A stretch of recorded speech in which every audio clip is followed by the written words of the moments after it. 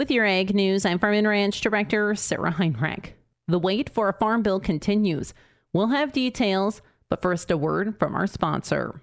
In the heart of every successful farm, trust is the seed that grows the strongest bonds. At Proseed, we're not just a company, we're a community built on trust and family values. Our dedicated employees are passionate about supporting local farmers like you. We know your challenges because we've walked the same paths, sowed the same seeds. We believe in building relationships that go beyond business, relationships grounded in trust and mutual respect. Because at Proseed, you're not just a customer, you're part of our family.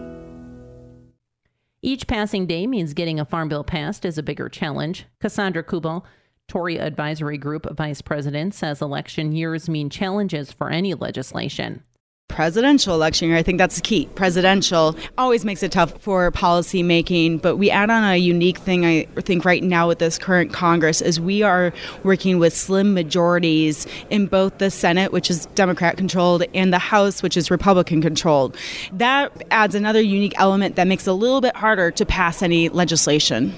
Kubal says the clock is ticking to get a farm bill completed. I think each day when we see no progress of it coming forward, going through the motions it needs to go through, I should say, before being introduced, whether in the House or Senate, and we are anticipating it'll first be brought to the floor in the House, is a sign that it's going to be harder and harder in election year to bring it forward. There is still hope lawmakers will complete the bill this year, and she encourages farmers and ranchers to engage with their legislators on the issue.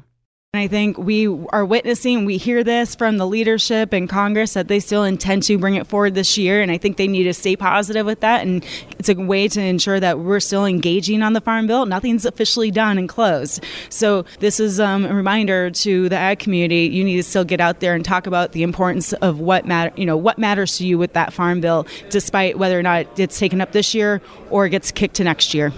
Once again, that's Tory Advisory Group Vice President Cassandra Kubal. With a look at your top ag news headlines from across the region, I'm Farm and Ranch Director Sarah Heinrich. And be sure to subscribe to the Growing Harvest Ag Network podcast, available on iTunes, Google Play, or wherever you get your podcasts. Once again, I'm Sarah Heinrich for the Growing Harvest Ag Network.